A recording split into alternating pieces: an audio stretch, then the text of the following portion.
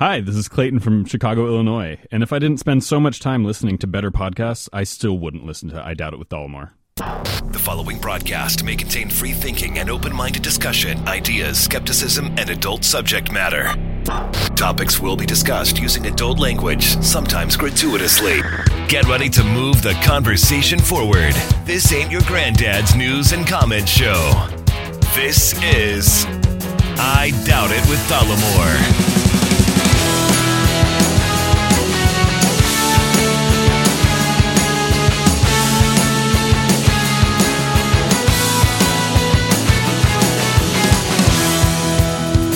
Thanks for joining us, everyone. Episode 648 of I Doubt It with Dollamore. I am your host, Jesse Dollamore, joined today by the lovely, the talented, the scholarly Brittany Page. I thought you were also going to say the seeing impaired. Yeah, well, I was going to ask right away. The vision impaired. I was going to ask right away, why don't you have your glasses on? Well, sometimes I don't wear them. I know. But right now it's one of those times. Sometimes you don't wear them, but all the time you need them. Yeah, so I use them when it's important. Oh, in the show? Like when I'm driving. Not important. Well, I can see my computer. I need it for seeing far away. Okay. I don't need it for up close. I can see my computer. I can see you in enough detail. I can I can see the things that I need to see, is what I'm saying right now. In enough detail. But moments that I need them, like driving or watching TV, for example. That's the example I'm talking about. Yeah, because we were watching The Morning Show, which is a new show on Apple TV. Fantastic show, by the way. Yeah, it's really good. It is kind of appears to be based on like the Matt Lauer situation, right? When he got fired from the Today Show. It's funny that you call it the Matt Lauer situation. Yeah. Because I almost piped in, tuned in, chimed in, spoke up with Matt Lauer situation. Yeah. That whole situation. Yeah. Well, we know with the door and the button and the sexual assault. Yeah. So it's called The Morning Show, and it's based on a morning show, and it has Jennifer Aniston, Reese Witherspoon, Steve Carell, and we were watching the show, and at one point there was a scene where Steve Carell was in bed, and you already heard me say it's based on the Matt Lauer situation. Steve Carell plays the Matt Lauer character, the disgraced male morning show cohort. Right. Yeah.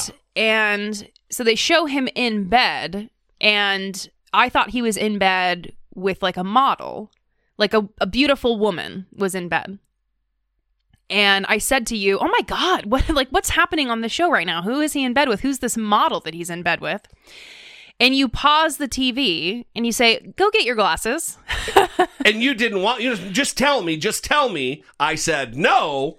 Go get your glasses." Yeah. You retrieved them, put them on, and then discovered he was laying in bed with like a Weimaraner. Yeah, a dog, whatever. Just a dog was, I don't know what kind of dog, but the dog. There was a dog, and I didn't see that until I put my glasses on. Yeah.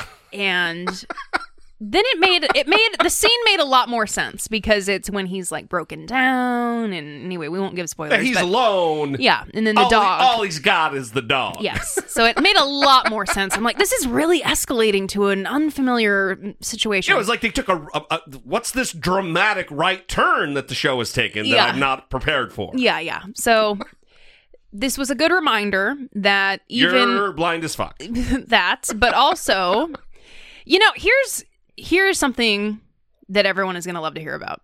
It's a joke. You probably won't like it. Just skip ahead. No, do not do that. So I didn't know I needed glasses until I went to the DMV when I was 16 and I couldn't pass the vision test. And when I tell people this story now, it was only a few months ago when someone caused me to reflect on this. They said, "I wonder how often you weren't able to see in school and you had no idea." That's something that gets talked about all the time. Yeah.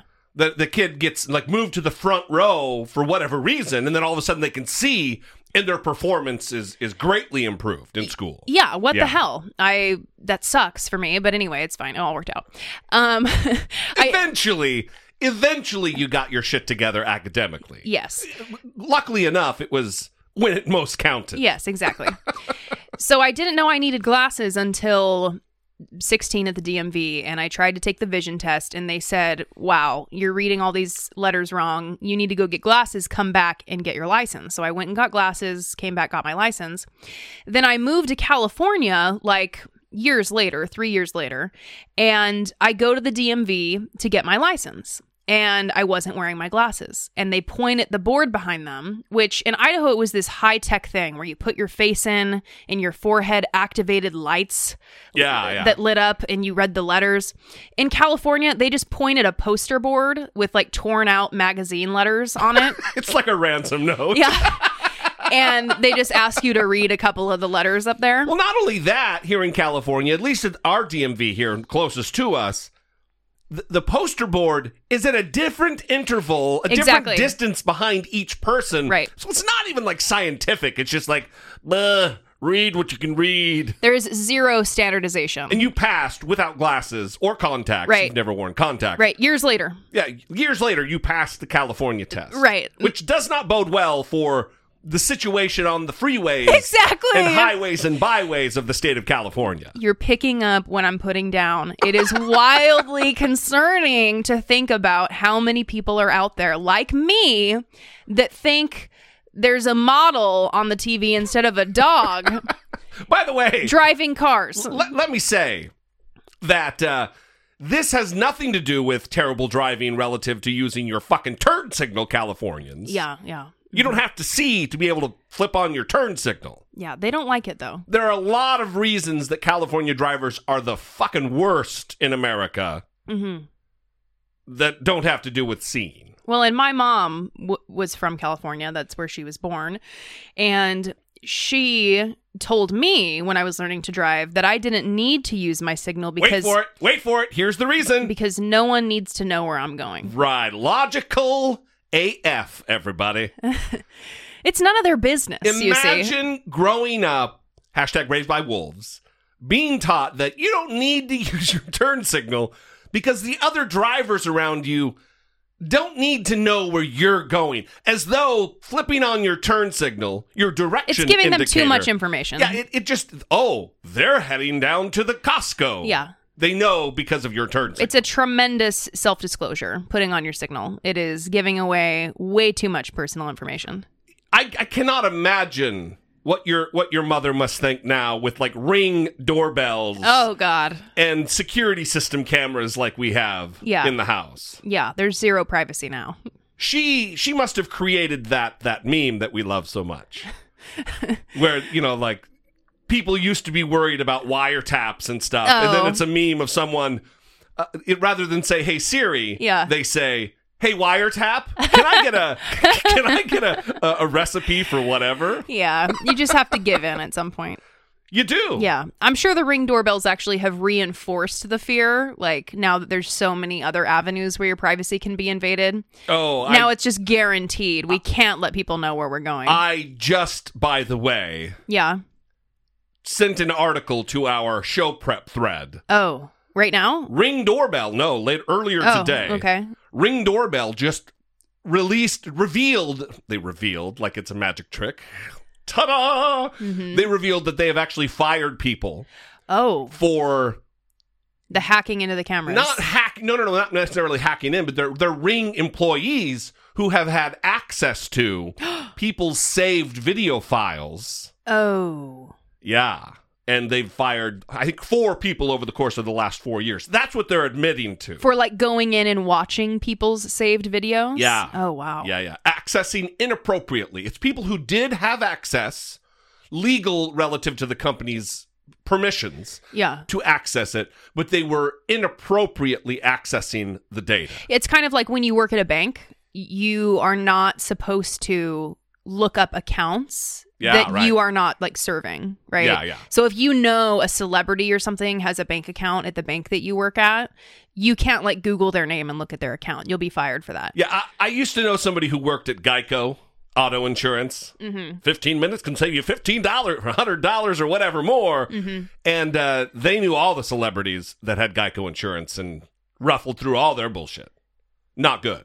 Yes. Well, hopefully that person got fired because you're not supposed to be doing that. They did not. Okay. Well, that is very... So if you have Geico, really anything. You know what? Any. I've often thought about that, whether it be our phone company, whatever. Yeah. People should just hire ethical people and then those problems would be solved. Oh, shit. So speaking of that, we have an email here that I would like to read. I love when you read emails. Highlight of my day. I once listened... Sometimes I like you to read emails when we're not even doing the show. Say, hey, would you read that email to me? I'm going to read this as written. Okay? All right. So there's going to be no corrections from me. All right. I once listed to your podcast long ago, and just today happened to listen to episode 647.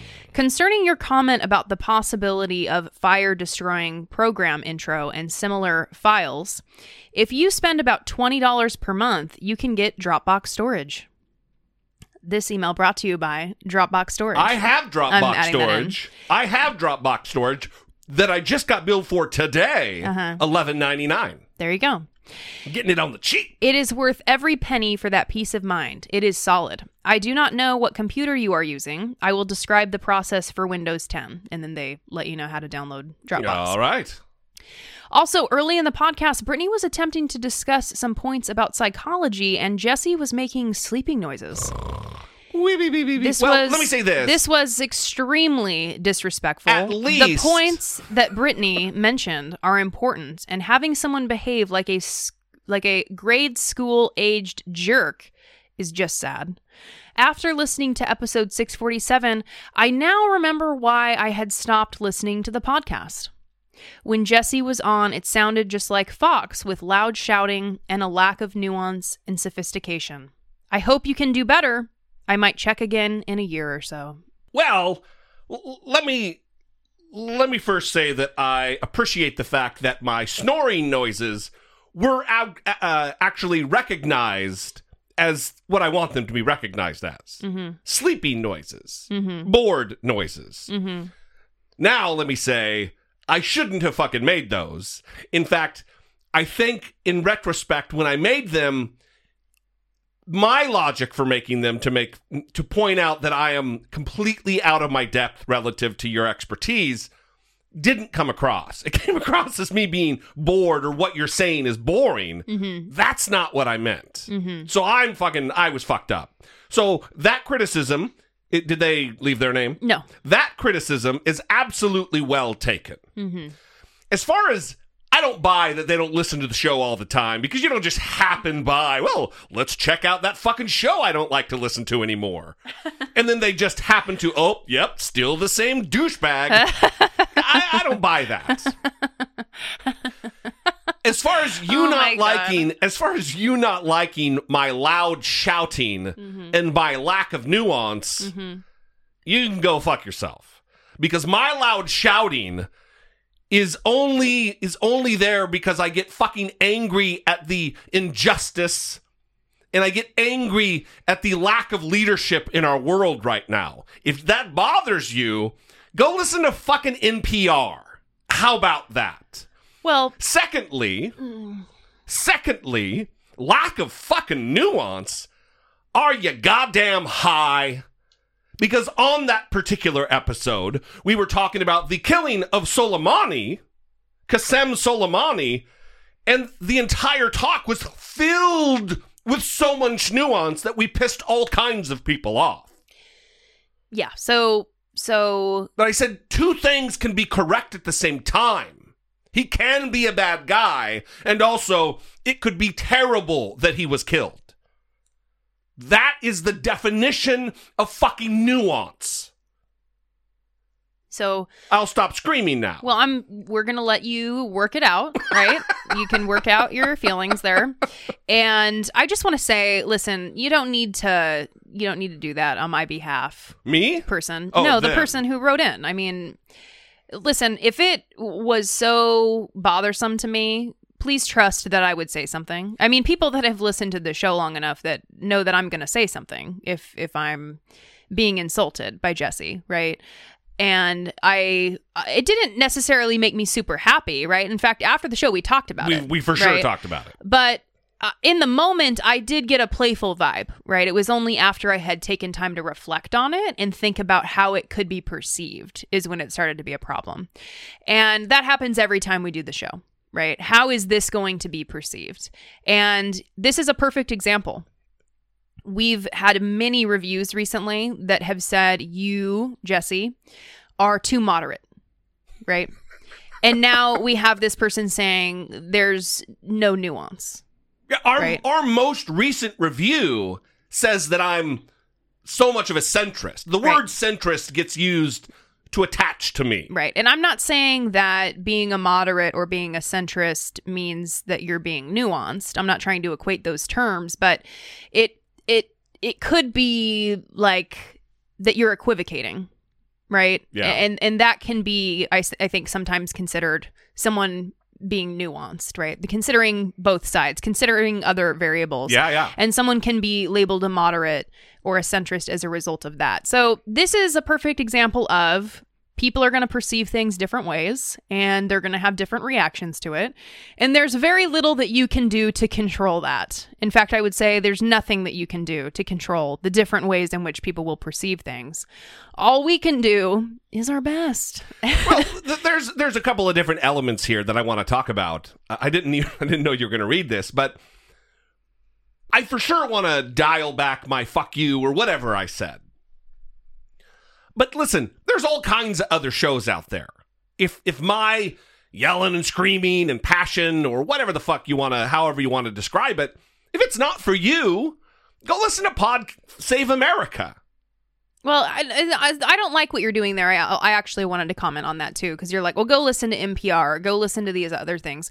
And that kind of has like a negative connotation. I think all of those things are perfectly fine, right? I think you're just responding to the fact that someone is like taking time out of their day, number one, to hate listen to the show. They listened to a substantial amount of the show.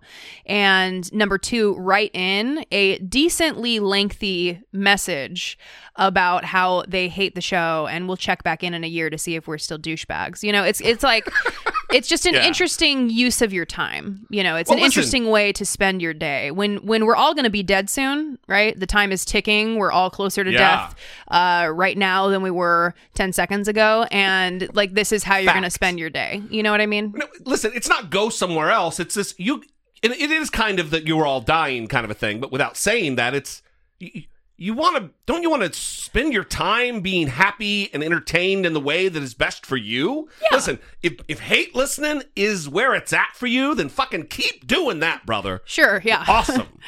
That's not how I get down. Yeah, maybe that's what they like. So that's true. That's a fair point. But I don't know, being compared to the Fox thing, we have a drop that somebody's grandma said I'm too much like Rush Limbaugh or something. Mm-hmm. Whatever.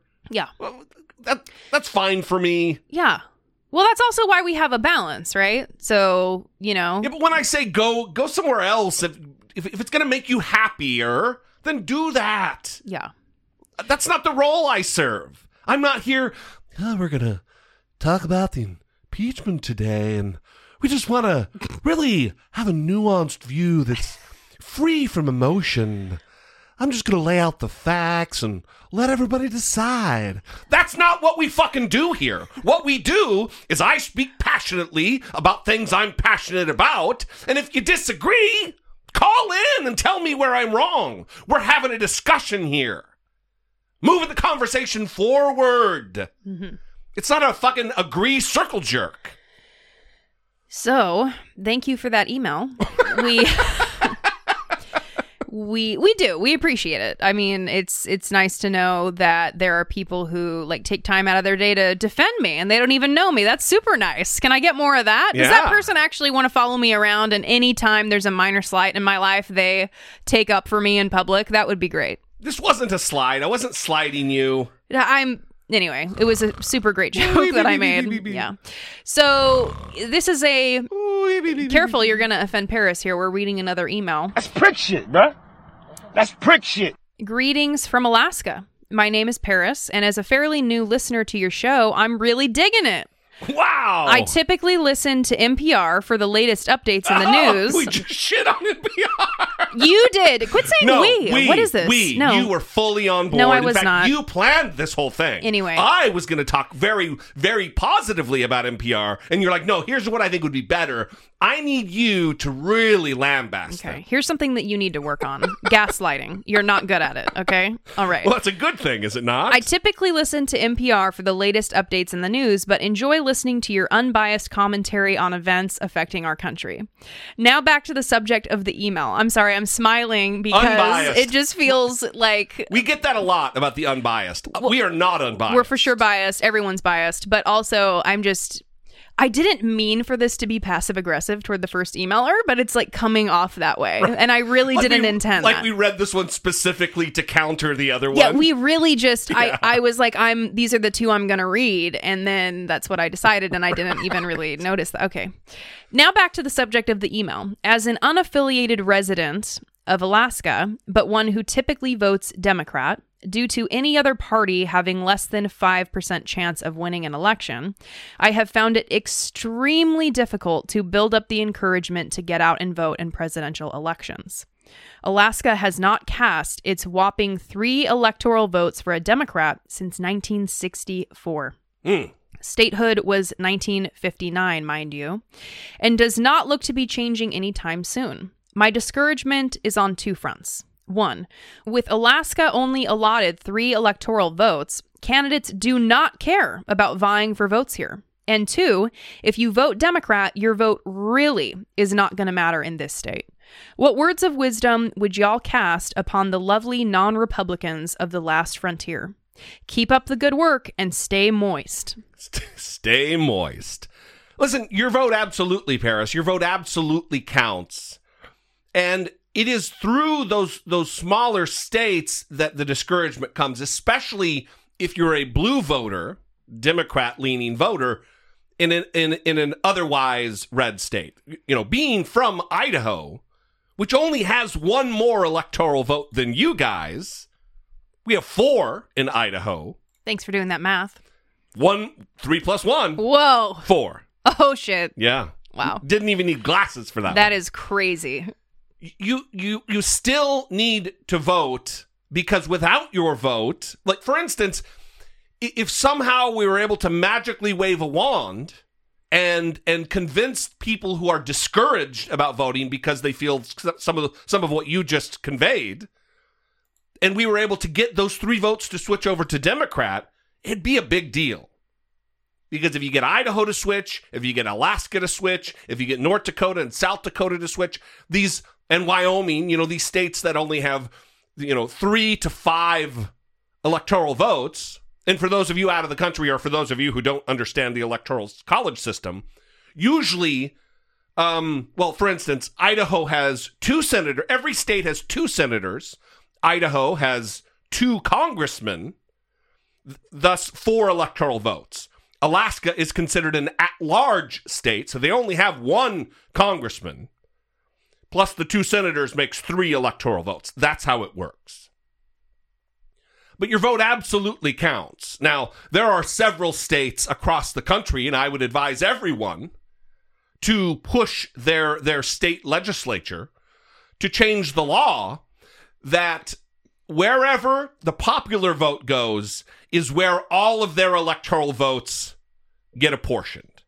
Because the Constitution, as it's written, gives a tremendous amount of control over elections to the individual state. That's why certain states apportion their electoral votes based on the actual percentage of the vote. Most states are winner takes all, which is fucking nonsense. But we need a more democratic system relative to all of this. I'm not going to get totally in the weeds, but you need to vote. I would say maybe change your party affiliation to more accurately represent the way you vote. Because being an independent voter, and I'm sitting across the table from one here, we just happen to live in a state where the Democrats, where I'm talking about Brittany, yeah, Well, I'm registered, not independent. No party preference. That's what we're Right. talking about. Two different things. Yeah. Well, in California, it's two different things. In other states, it's not. Oh, I see. There just happens to be an independent party in California. I see. So you can't register as that. 'Cause Okay. You'll be in a party. So anyway, getting back to it, you want to make sure that your particular party that you're going to be primarily voting for has open primaries. Otherwise, you don't get to control who the candidate is. I feel like we're way fucking in the weeds. Well, and I got a postcard. We talked about this recently because I am a no party preference voter. They sent me a postcard letting me know that if I want a partisan ballot, this was the list of parties that I could get one from. And the Republican Party was not on there. That's right. They have a closed primary. So in order to vote in the Republican primary, you need to be registered in the Republican Party in California. In California. Right. And those Every rules state's do different. vary. Yeah. Yeah. So anyway, don't get disheartened about voting. It is your most important civic duty of choosing those who lead us, who represent us in government.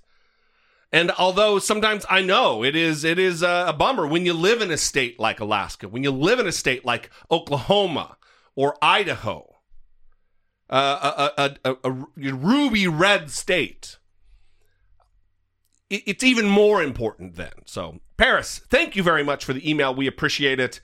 We're going to move on. We appreciate your feedback. You're helping us move the conversation forward.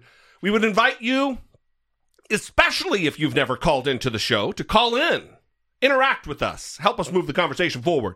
657-464-7609. Of course, you can always email those voice memos from your smartphone to idoubtit@dollamore.com.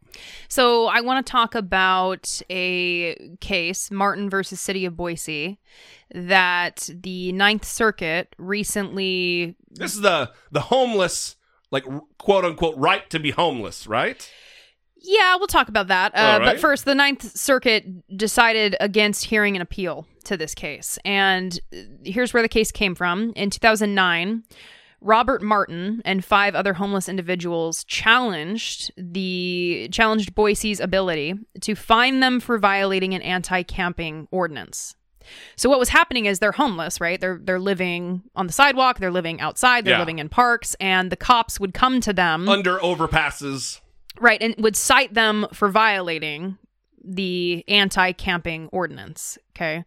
And the Ninth Circuit Court of Appeals ruled in the past April that cities can't arrest or punish people for sleeping on public property unless they provide adequate and relatively accessible indoor accommodations. Yeah, and by the way, just as a further, we're going to draw back on this, the Supreme Court just refused to overturn the overturnment. So this is it.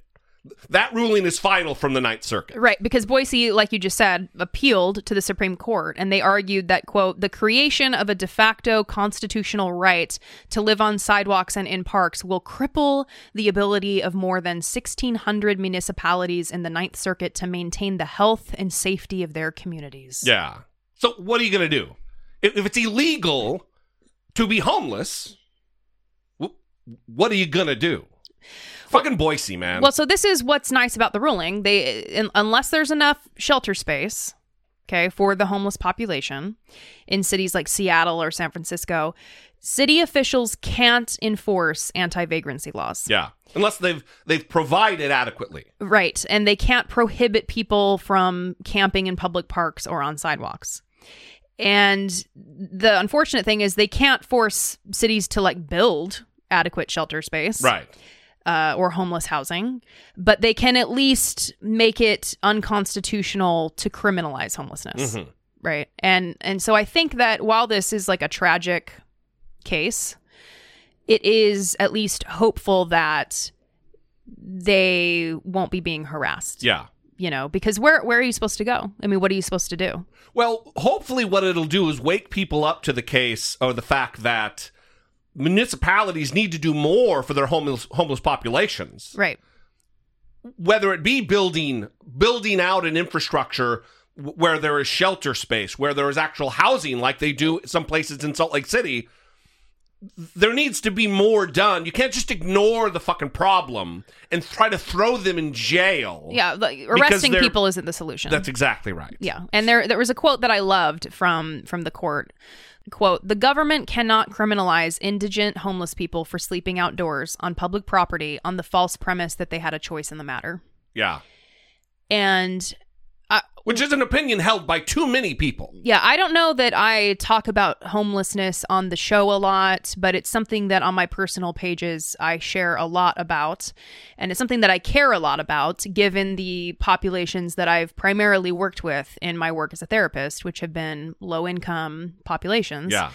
And it's just really maddening, even when I encounter people on the left who are contemptuous of homeless people and regurgitate these talking points. Like, I've heard people on the left say that most of the homeless people in Southern California moved here because it's a better climate to be homeless in. Which is making a choice, a strategy to maintain homelessness. Well, and listen, the statistics don't bear that out. Yeah. I mean, they do point in time studies where they go out and they actually speak to homeless people about what caused them to lose their home, why they're in the situation they're in, if they're from the community they're currently staying in, how long have they lived in that community, did they own a home in that community, did they work in that community?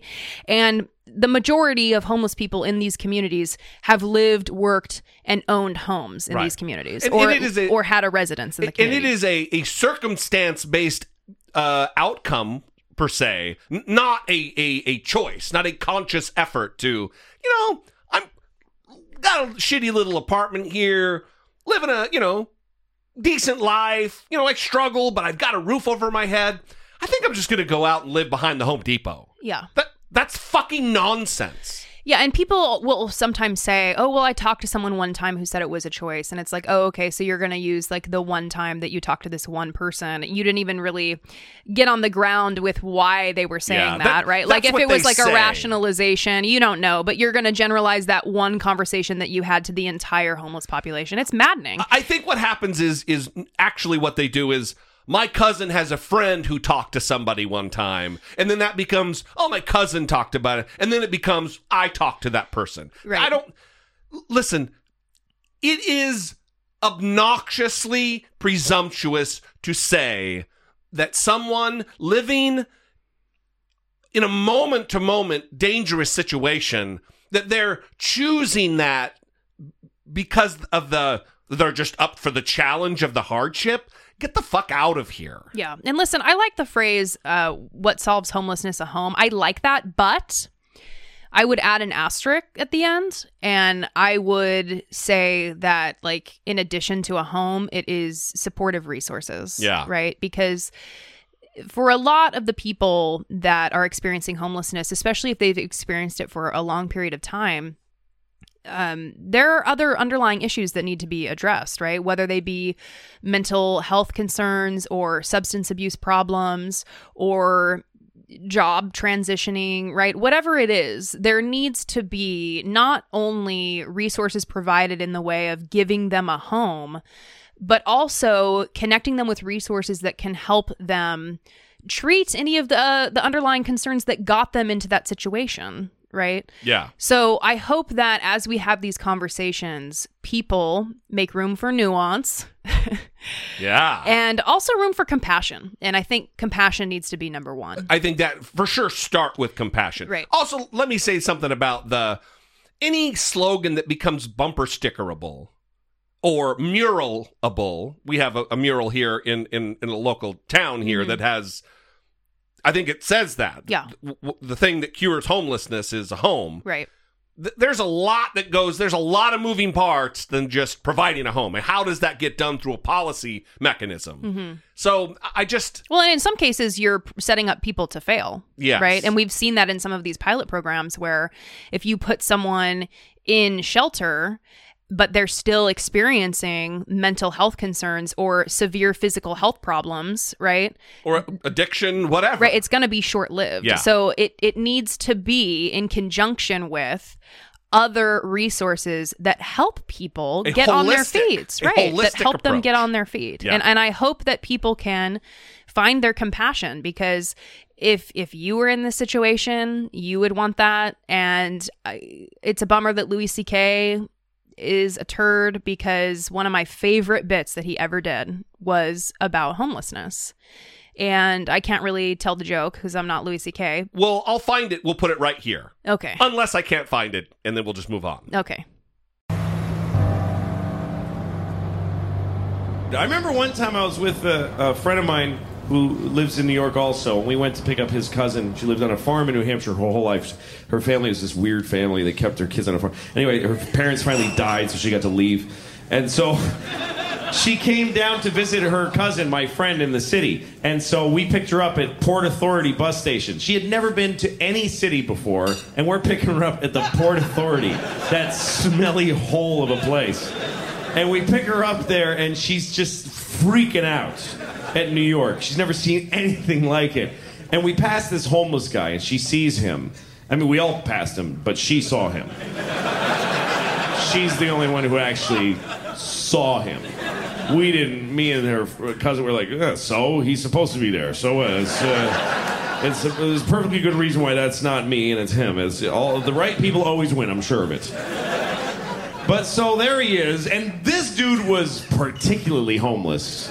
He was one of those high-octane homeless, smelly, just piss smell. The unbelievable piss smell. So he was piss. He didn't just smell like piss. He was, when you piss, he comes out. That's how much. It's just this dude with garbage all over him. I don't know if he had gathered it for warmth, or folks just went, ugh, all day.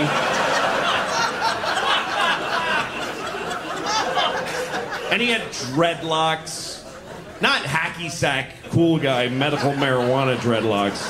Just human neglect clumps of hair. A clump of hair for every year that no one knew his name or cared. Yeah, that's what you've been laughing at for the last 10 minutes. That's how bad it was. And again, me and my friend were just like, meh. His cousin immediately just she's like, oh my God, she takes a knee. That's how, I'm not even taking a real knee now. That's how little I give a shit about the guy. He's not even here and I'm still like, meh, it's close enough. She goes, oh my God, sir, are you okay? What happened? What happened? America happened. What do you mean, what happened? So she's down there, sir, can we call someone? And me and my friend, we're from New York, this is the crazy part. We immediately go to her, oh, no, honey, don't, We start correcting her behavior like she's doing something wrong.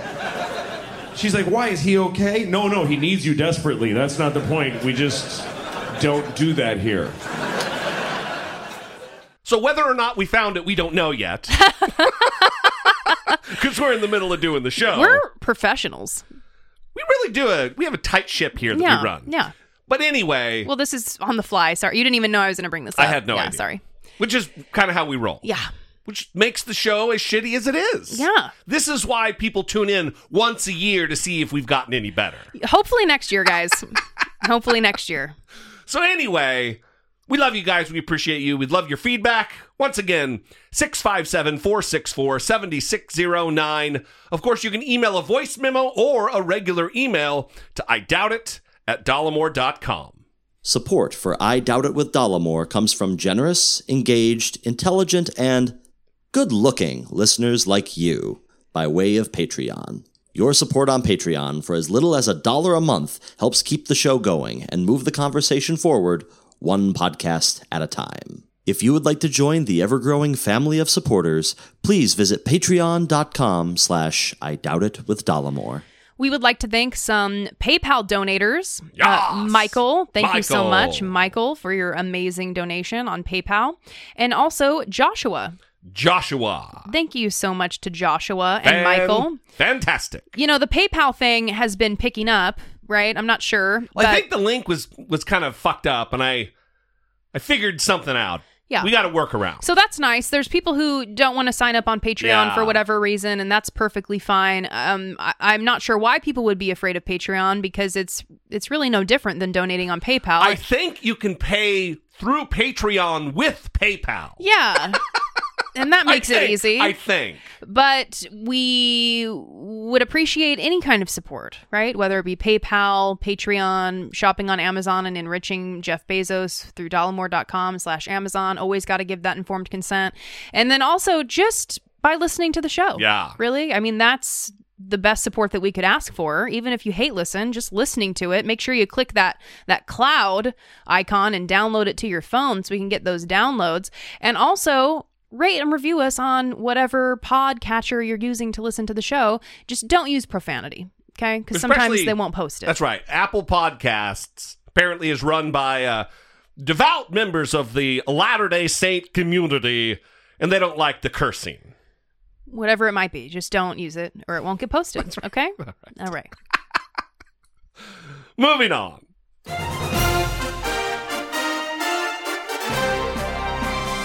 Dollemocracy. Facing down pessimistic politics with realistic optimism. So, let's begin with a little bit of impeachment news. Mitch McConnell, there's been this push-pull relationship between he and Nancy Pelosi right now. Kind of battle of the legislative branch relative to the impeachment process. Article 1, Section 2 of the Constitution gives the House the sole power of impeachment. Article 1, Section 3 of the Constitution gives the Senate the sole power to try the impeachment in the Senate. And they have been going back and forth because since the articles of impeachment have passed the House, Nancy Pelosi has held on to them and not sent them on to the Senate for trial. And he believes he has a workaround here to begin an impeachment trial without actually having the articles of impeachment delivered by the House of Representatives. In our politics lead today, Senate Majority Leader Mitch McConnell says he has the votes to push through his rules for the president's impeachment trial in the Senate without any support of any Democrats. And that could mean the public does not hear testimony from John Bolton or any witnesses during the Senate trial. This all coming as CNN's Caitlin Collins reports for us now as we learn new details on the scramble in the White House over Bolton, Trump's former national security advisor, announcing that he's willing to testify. Senate Majority Leader Mitch McConnell announcing today he has the votes to set the ground rules of the impeachment trial without the support of Democrats. We have the votes once the impeachment trial has begun to pass a resolution. McConnell only needs 51 senators. And potential swing votes like Susan Collins, Lisa Murkowski, and Mitt Romney have all backed his approach. Though Republicans are still waiting on Speaker Pelosi to send the articles of impeachment to the Senate. It continues to be my hope that the Speaker will send them on over. Sources say Pelosi has been so secretive about what she'll do, she hasn't even told some of her closest allies, like Minority Leader Chuck Schumer.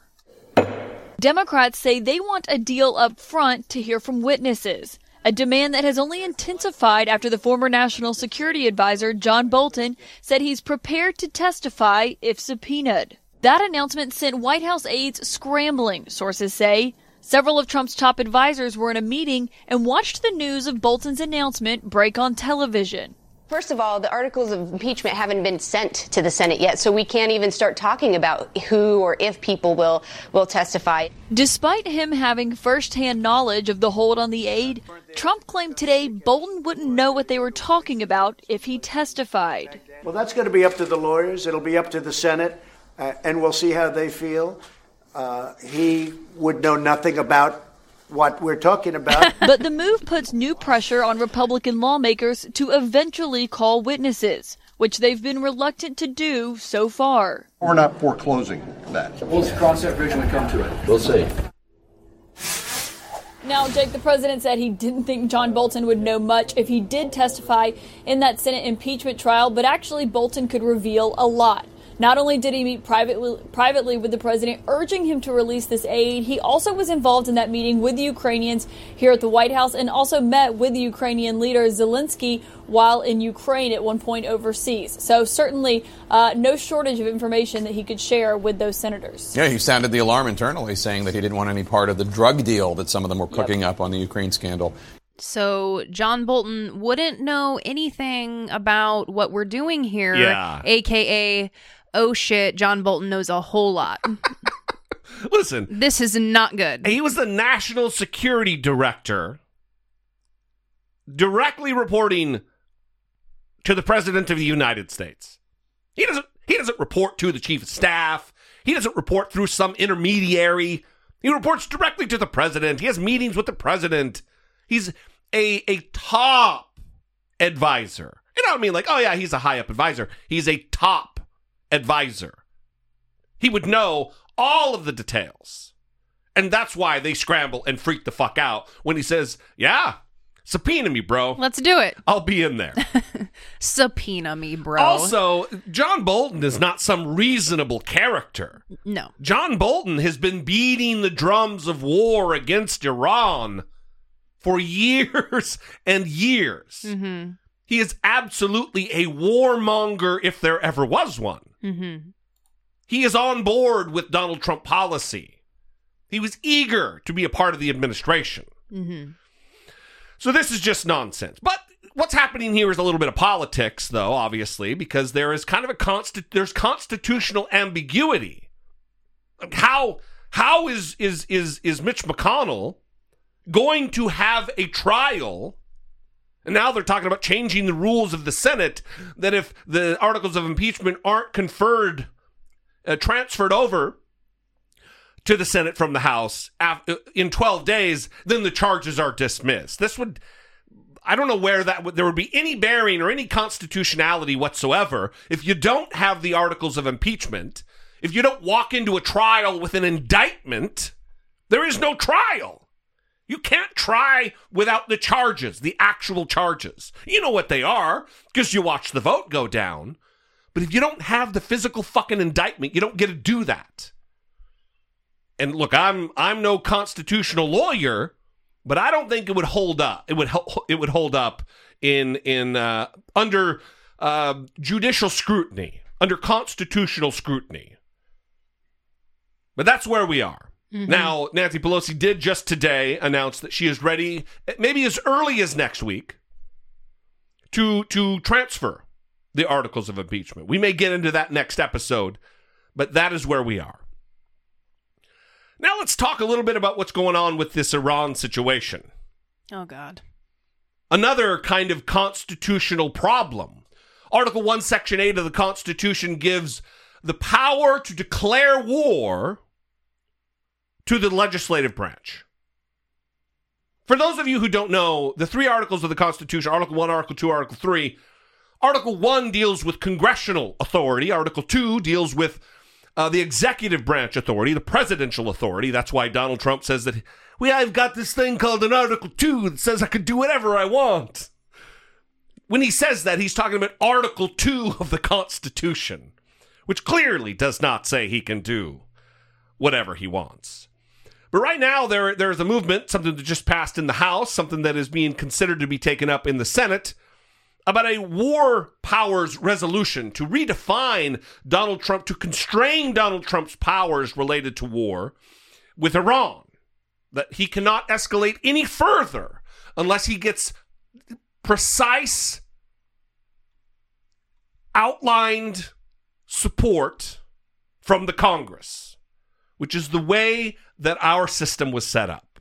Tim Kaine spoke with the Washington Post, had a few things to say about it. He's also the sponsor of this legislation in the Senate. We've been in a situation that really began with the president destroying a diplomatic deal, which was so foolish, where there's been a sense of escalations, the U.S. and its allies, Iran and its proxies, and now we're at the brink of war, which many of us predicted. If we broke a diplomatic deal, the end result would be we'd be at the brink of war, and that's where we are right now. So I am worried about that. Iran is a bad actor, That's not the question. The question is, should the U.S. be engaged in another war in the Middle East?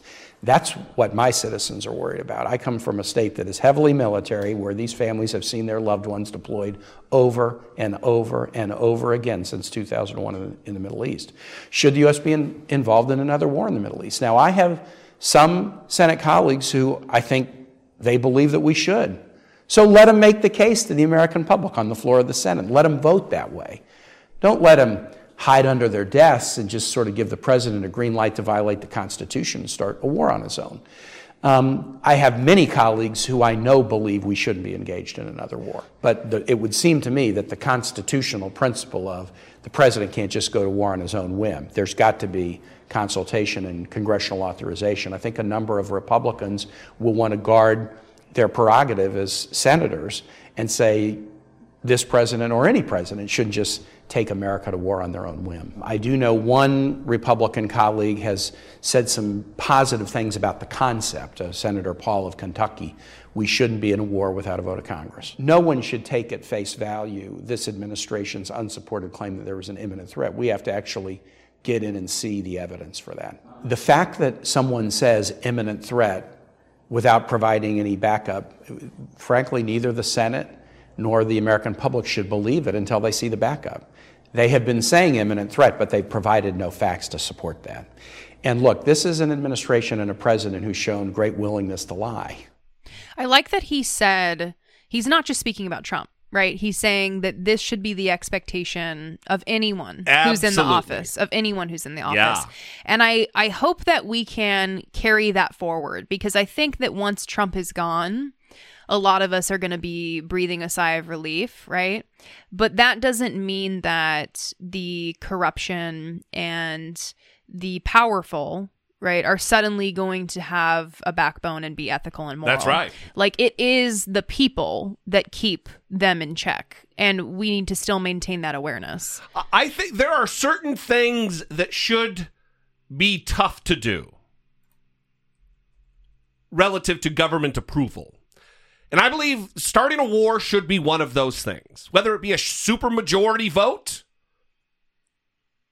or just a slow down of the process. Right now, we're in a situation where lots of congressmen and women aren't down with the vote because it's going to reflect on them. But they should all be required to go and debate and have a talk about this. And not just pass the buck onto the executive branch, onto Donald Trump or onto Barack Obama, whomever the executive is, and say, no, you go ahead, we're going to abdicate our duty, our constitutional authority under Article 1, Section 8, and you can go ahead and just make the decision there, President. That's not how it works. Obviously, the president is the sole commander-in-chief of the armed forces. But the decision to declare war does not fall on he or she. It falls upon the Congress, the House, and the Senate. Now, there are, as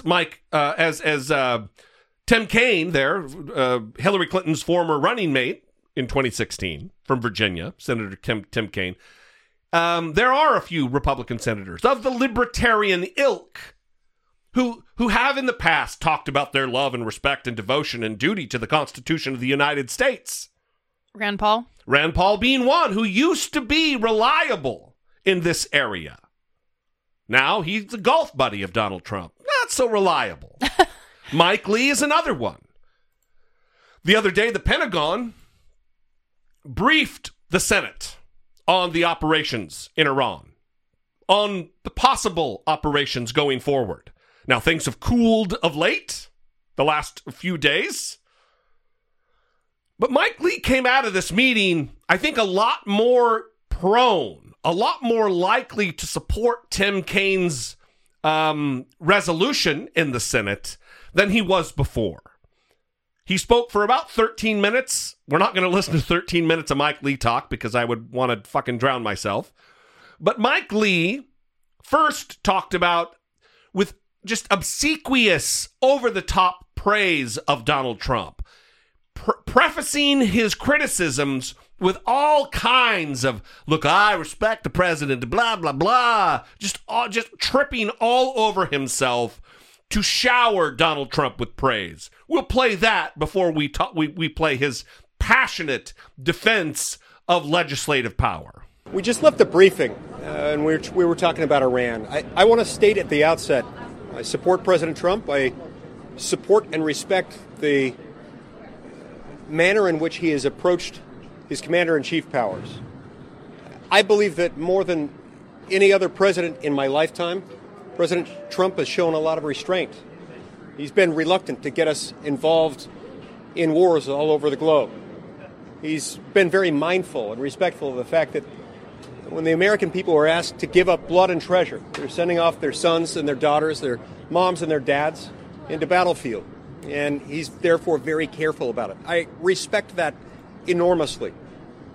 Wow. My comments at the moment are not directed toward the attack that occurred on Friday. We'll leave that to another day. I will say that we were brought into this briefing today to talk to us about that attack on Friday.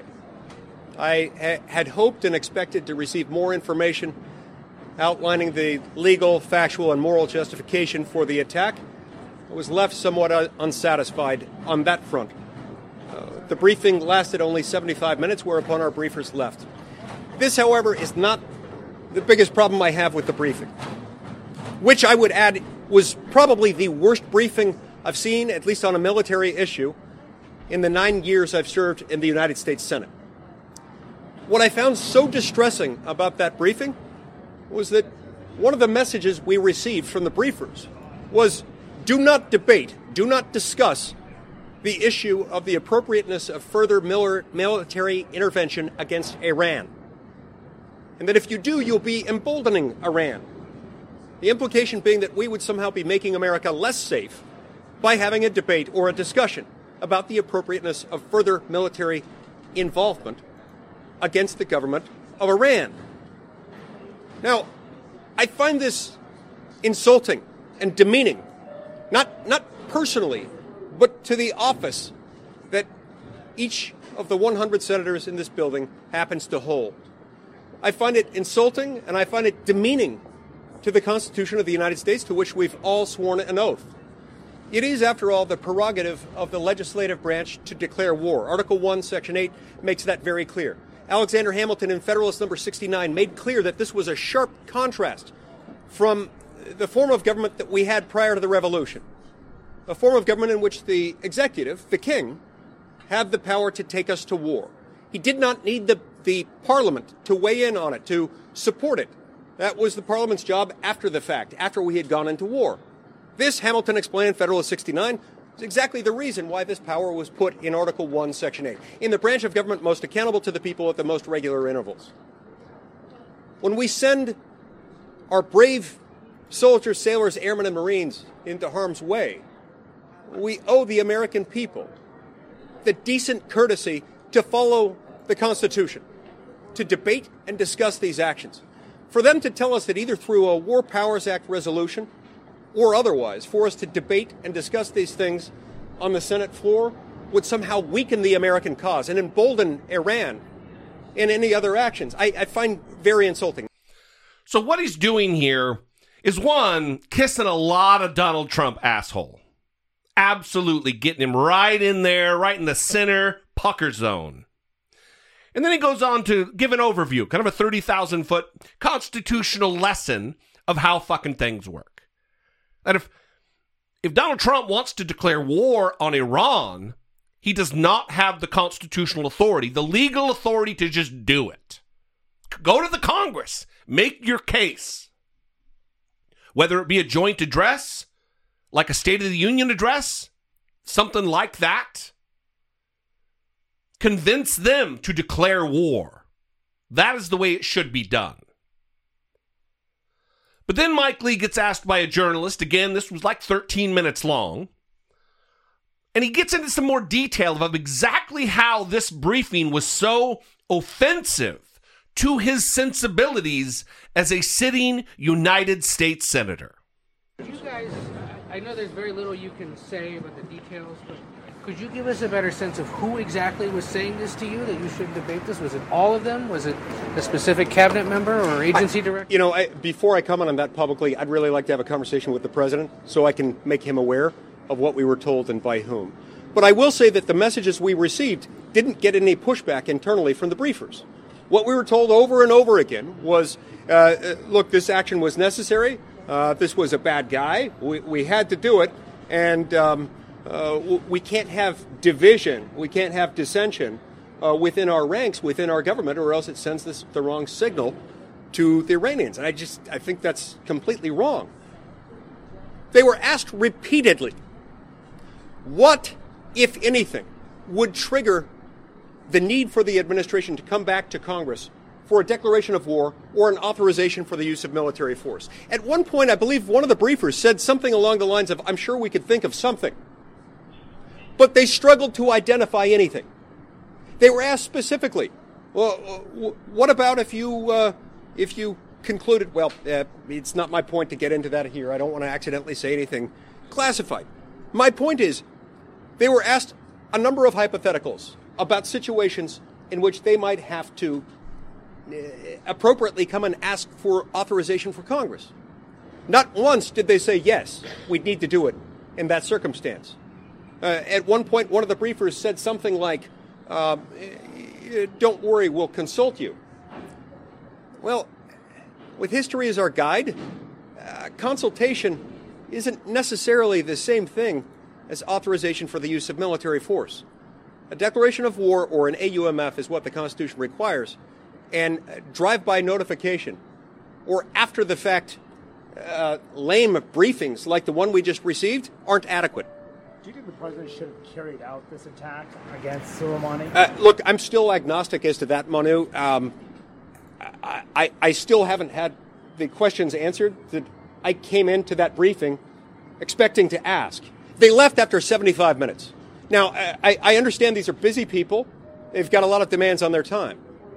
They're appearing before a coordinate branch of government responsible for their funding, for their confirmation, for any approval of any military action they might undertake. They had to leave after 75 minutes while they're in the process of telling us that we need to be good little boys and girls and run along and not debate this in public. I find that absolutely insane. I think it's unacceptable. And so I don't know what they had in mind. I went in there hoping to get more specifics as far as the factual, legal, moral justification for what they did.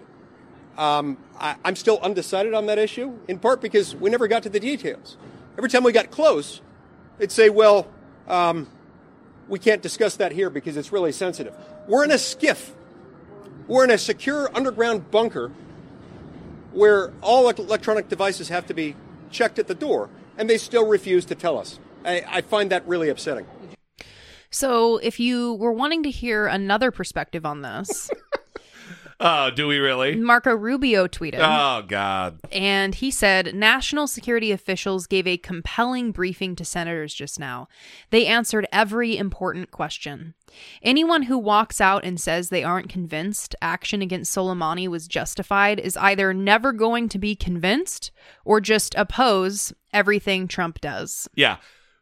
That is the difference between a complete bootlicker, someone who has just been fucking dominated by Trump, like Marco Rubio, and somebody who I disagree with fundamentally, Mike Lee, on many things. Somebody who's actually onboarding his authority as a United States senator and a member of the legislature and respecting the Constitution.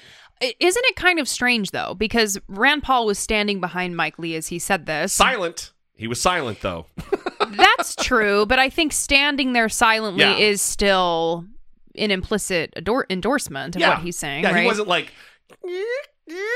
slowly backing away. He did stand there, that's true. And Rand Paul has been strangely protective of Donald Trump. Yeah, really, you nailed it. Very strange. So I guess I'm just wondering, what is it about this instance that finally caused Rand Paul silently and Mike Lee verbally to come out and start speaking in a way that is critical of the administration? I don't know.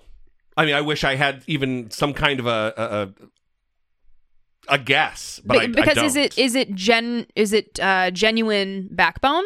I don't know if that's the case, right? Well, I wouldn't say it's totally genuine backbone because he spent 2 minutes just pouring praise all over Donald Trump, like he's done such a great job, and he just hasn't.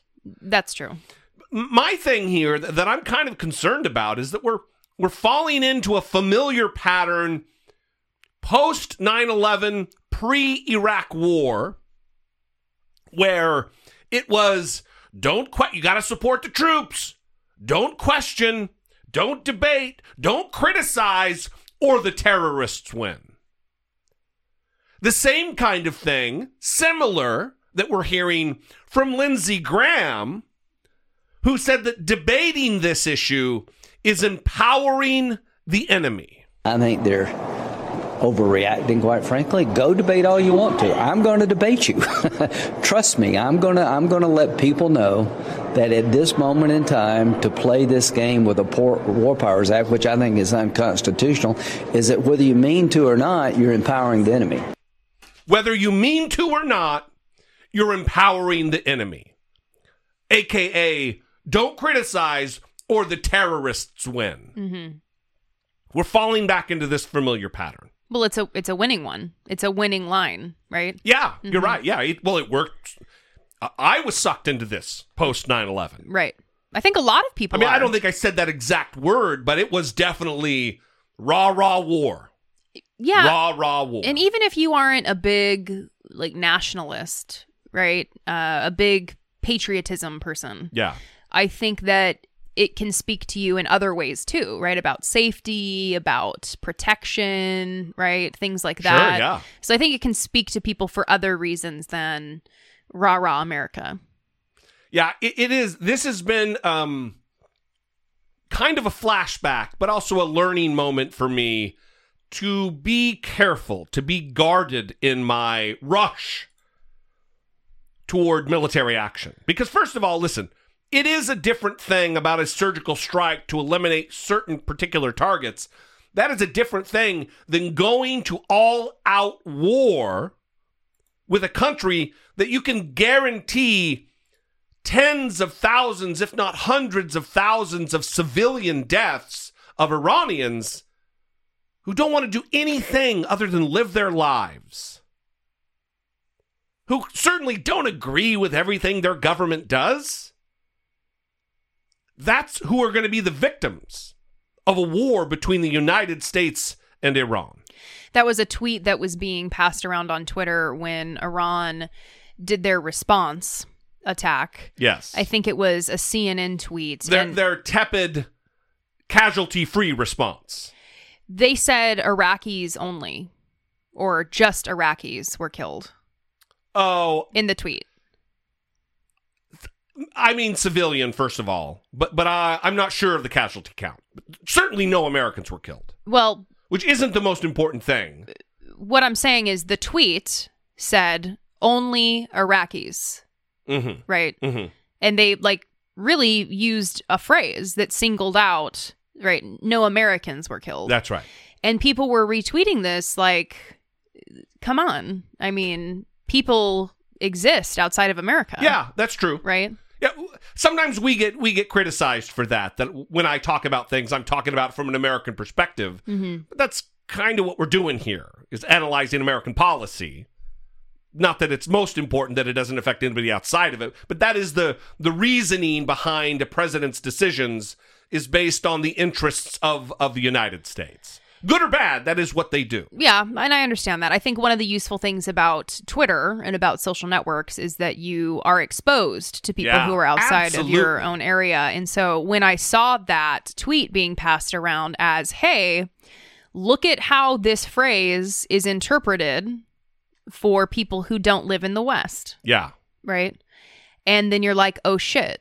Yeah, I probably wouldn't have thought twice if I was reading that, but imagine how someone else feels when they read that. It is certainly something I need to be more of, checking my Americanness when outlining my opinions about these particular matters. That it doesn't just matter that no Americans were killed, People were killed. People with families. People with children.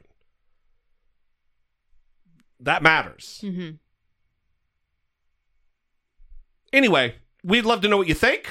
657-464-7609. Of course, you can always email a voice memo from your smartphone to idoubt@dollemore.com. We really would like to hear from you.